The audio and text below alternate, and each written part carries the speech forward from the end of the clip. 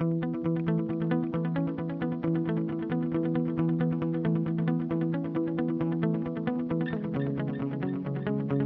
are listening to Propelling, a Microdrones podcast. Hello, everyone. Welcome to another episode of Propelling by Microdrones. I'm your host, Daniel Litwin, the voice of B2B. All right, I want all of you to imagine your last apocalyptic sci-fi film. From one major city to the next, we don't really have the luxury of leveling those cities for the sake of cinematic art. So that's where 3D modeling comes in. It's not new technology. It's technology that's been perfected over the last several years, but it comes into use when we're recreating our most memorable cities to then watch them collapse, right? So moving away from that bleak example, the technology and cameras powering that 3D modeling have continued to improve, like I said, over the last several years, and probably no industry has felt that increase of power more than the drone industry. Our cities are being 3D modeled now with drones for more than just film. We need models for infrastructure repair, smart city expansion, construction design, surveying, etc. The needs and applications are practically limitless. But here to help focus in the conversation to the use cases, trends, and technology that are most important is Irene Kwan, Southeast Asia Sales Manager for Microdrones. Irene, great to have you on. How are you doing today? Hi, Daniel. Nice to know you. I'm quite good. Thank you.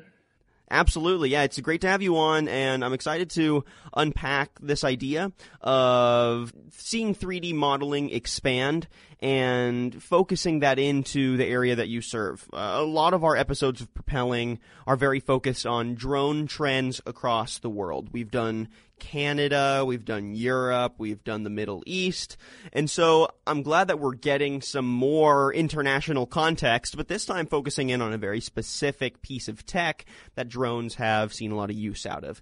So to start, I'd like to get a better sense for how 3D modeling has affected your region in particular. So tell me a bit about, do you have any use cases, do you have any research that shows how crucial 3D modeling has been to increases in urbanization, in smart city implementation, whatever it might be in your Southeast Asia region?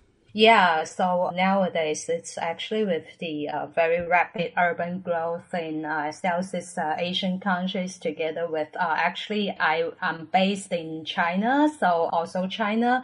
So there has been like an increasing requirements for this 3D modeling nowadays. And there are really various application scenarios of this 3D modeling, which with the help of the drone in many industries, such as like what you mentioned just now, surveying and mapping in the cities, that we generate those high precision digital light graphic, and also smart cities, as you say, which include the public security, forestry management, and also power line management, and sometimes for the water conservancy projects.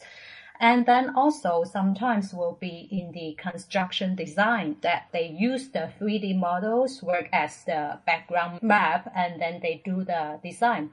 And here we actually got two pretty interesting cases. One is that we have customer in Yunnan province, China, and he's actually from the construction company. And he had construction project to build a very big amusement park with an area of up to 400,000 square meters. And then the customer asked us to go there to fly and to see by generating the 3D models to calculate, say, the materials that they use for building this amusement park and help them to differentiate the materials used and count the respective areas of these materials. So we actually fly our drone there and take photos and then generate the 3D models to help this construction company to do the calculation. So this is one case. And also we got another pretty interesting case in Thailand. We actually have the Thai customer that use our MD41000 carrying the oblique camera to take pictures and then generate 3D model of the Grand Palace that's in Thailand.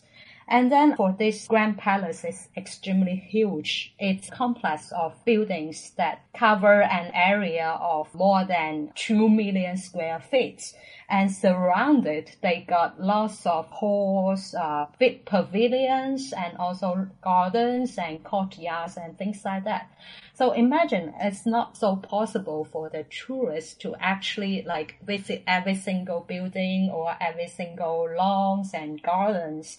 And also, if you want to have better view of the whole construction or the whole palace, is not so possible. So what he did is to take pictures of the palace and then generate the 3D model, and then he puts the 3D models in the VR glasses. And then tourists can, by using these VR glasses, they can have a better and more clearer visualization of the whole palace. So these are the two cases that actually happened with this 3D modeling technology nowadays. Actually, there are many applications, and I would like to explain a little bit more of this. So we actually got one main application here in Southeast Asian countries, and together in China, it's for the urban planning and construction. So traditionally for this urban planning, it's actually carried out in the 2 dimensions. So mostly they have the experts there, and then they do the planning in the 2 dimensions, and then based on their experience and also feelings. But then there is the problem, as we don't actually know how accurate it is. So it is very important that the suitability of the design plan is accurately evaluated. And then the best way is we can establish somehow simulation environments, then where the urban information and planning information can be infused by using these technologies, and then they can actually place the design plan in the virtual urban environments that established for evaluation to achieve the best accuracy. And then this, with the use of these 3D models, then they can actually display then what kind of urban construction will be needed, and then how it will look like after I put this construction, and after I put this building, and after I set up the traffic, like that. So this is for the urban planning and construction. And then another main application will be for the emergencies. So just in case some emergency cases, then it's very important for the transportation management agencies to know or to have 3D model or 3D graphics of the road, of the railways, and also of the bridges, overpasses, tunnels, subways, etc., so that they can actually have more detailed or direct or clearer understanding of the transportation arrangement, just in case they have to somehow try to arrange people, how to have a more direct understanding of the transportation arrangement, and then they know what to do, and they know how to guide people in that area to move to a safer place. And then also the 3D modeling of the buildings in case of a fire. So we can actually take photos of the buildings, including the entrance and exit of the building and the windows, the roof plan, and things like that in case of a fire. And then we can actually help to move people to a safer place.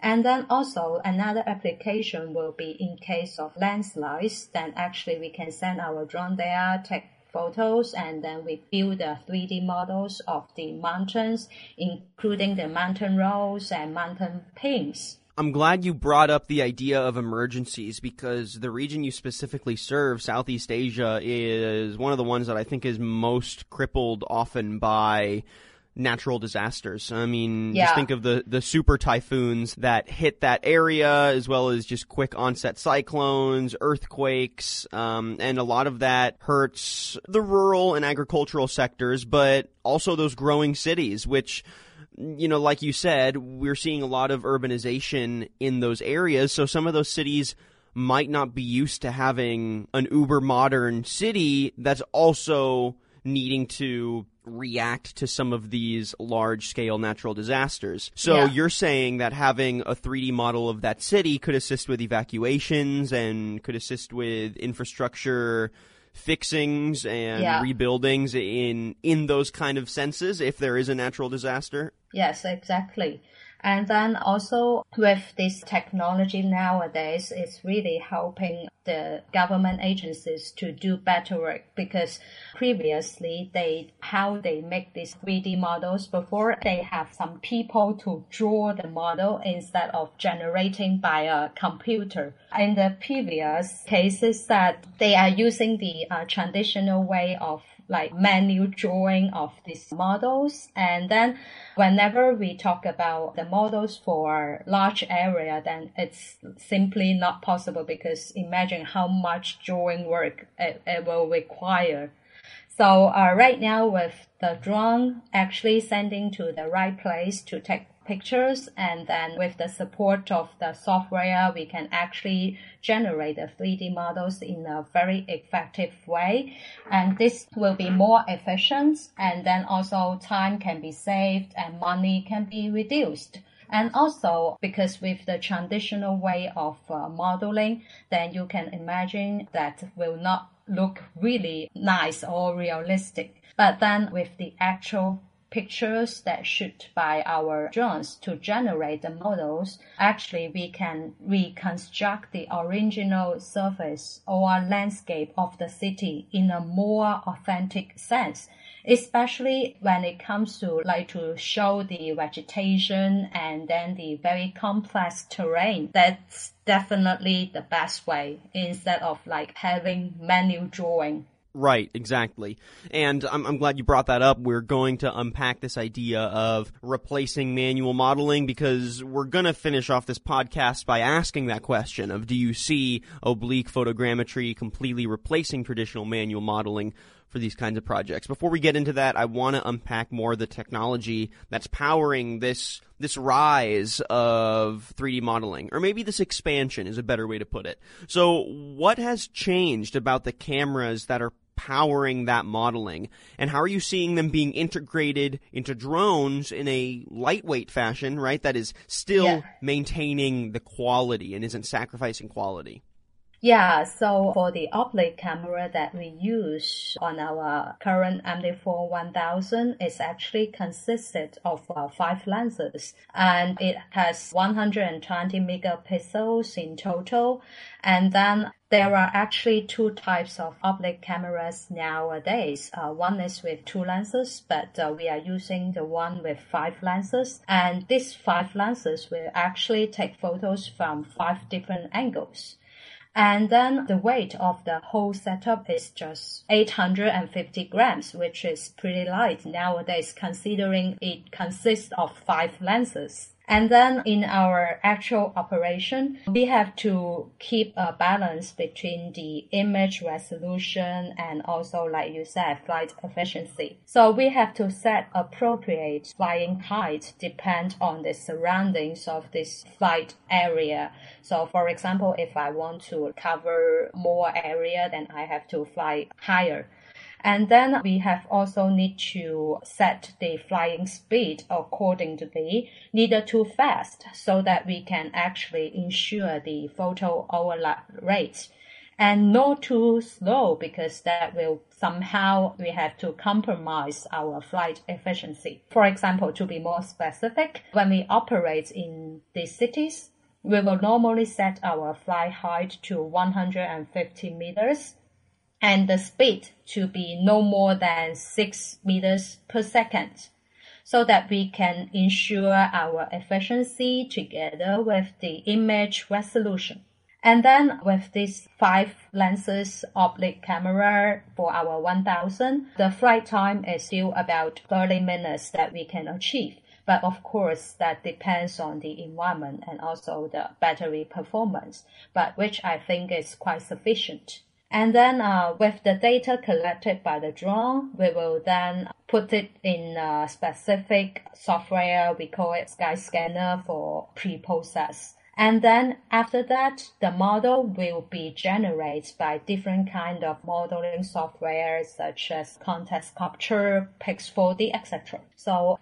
So a very interesting application is nowadays, China, we actually have a very successful science fiction film since January.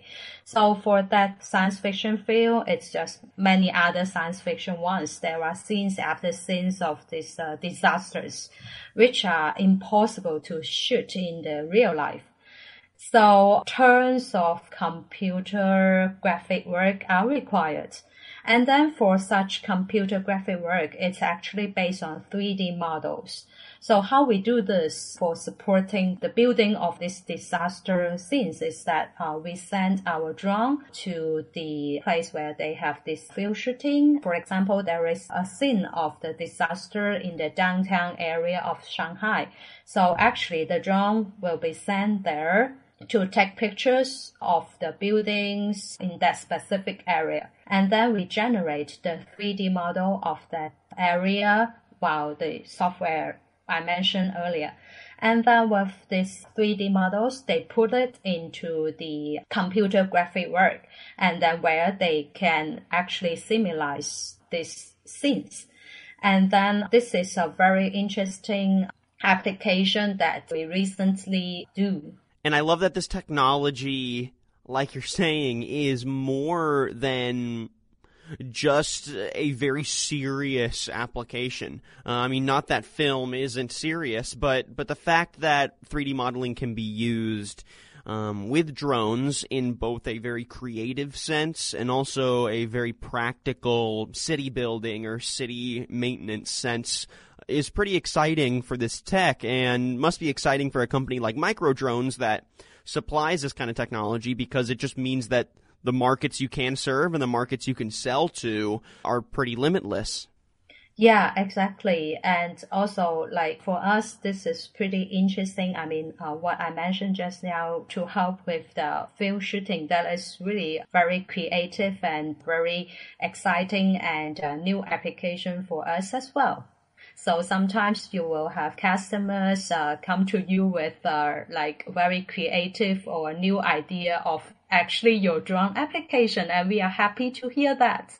So Irene, to kind of start wrapping the conversation up, as we look more towards the future of 3D modeling and its use with drones, how do you see this new ease of acquiring and flipping data from 3D models affect the turnaround time on some of these projects, either the creative ones or the more practical ones for city infrastructure, urban design, etc.? Do you see a changing culture around some of the larger projects and really more of an expected sense of accuracy and speed that wasn't there before? Yeah, I will see both for the creative part and also practical part. As I said, for this 3D modeling with the photos taken by our drone together with the optic camera can really save a lot of time and cost compared to the traditional way of modeling, which you have to have someone draw the models. And also it is not possible if you are talking about the 3D models that require for the urban plan or smart city, then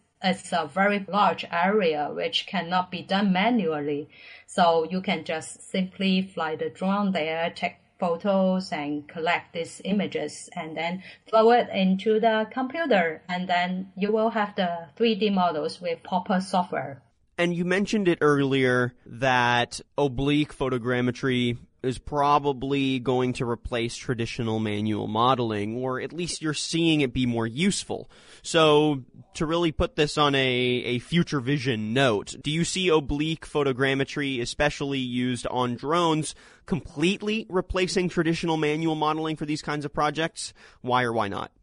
I think so, because with the growth in the urban cities here, and they will require more constructions, and also they will like to have a better plan for this infrastructure and also constructions.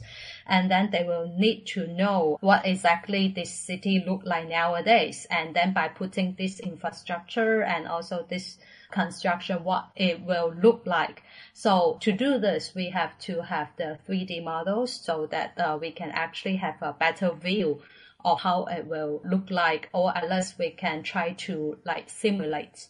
And then that's why I will see that there will be greater demand for oblique cameras to take pictures and then we generate the 3D models, because this is not possible to be done manually in future, because you will have more demands and you will like to have the models for larger places. Then you can't expect someone to just draw and then you can cover a very big area. Right, exactly. I mean, I would tend to agree. I think even if there is something artistic to be said for the traditional manual way of modeling, and that, you get to have maybe a more hands-on approach to creating those models, that doesn't mean that just because we're going more towards the 3D modeling side of it and that it's a little more automated and the data is more accurate, that you still can't have a creative hand in crafting it. So I think we're going to see traditional manual modeling probably disappear for the most part, because it's just hard to pass up on not only the speed but the accuracy of 3D modeling. Yeah, exactly. And then with manual drawing, it can be realistic because it's at the end of the day, it's drawing.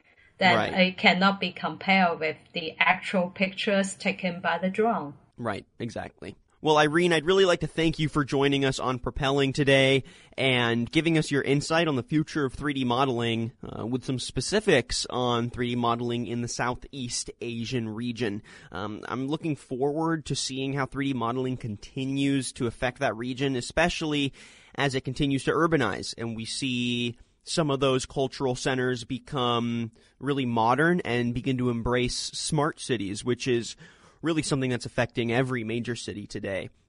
So it's an exciting future, especially being in the drone industry, and we'll definitely bring you back on as things continue to progress and we start seeing more larger scale smart city applications. I think we can do a whole podcast just on 3D modeling for smart cities. It'll be a great one, but till then, Irene, thank you so much for joining us. Thank you. I had a pleasant talk with you. And thank you, everyone, for listening to today's episode of Propelling. If you like what you heard and would want to listen to previous episodes, you can head to microdrones.com/blog, or you can find our podcast on Apple Podcasts and Spotify. And make sure you leave a rating and a comment wherever you listen to your podcast content. I'm your host, Daniel Litwin, the voice of B2B. Till next time. Propelling, a Microdrones podcast.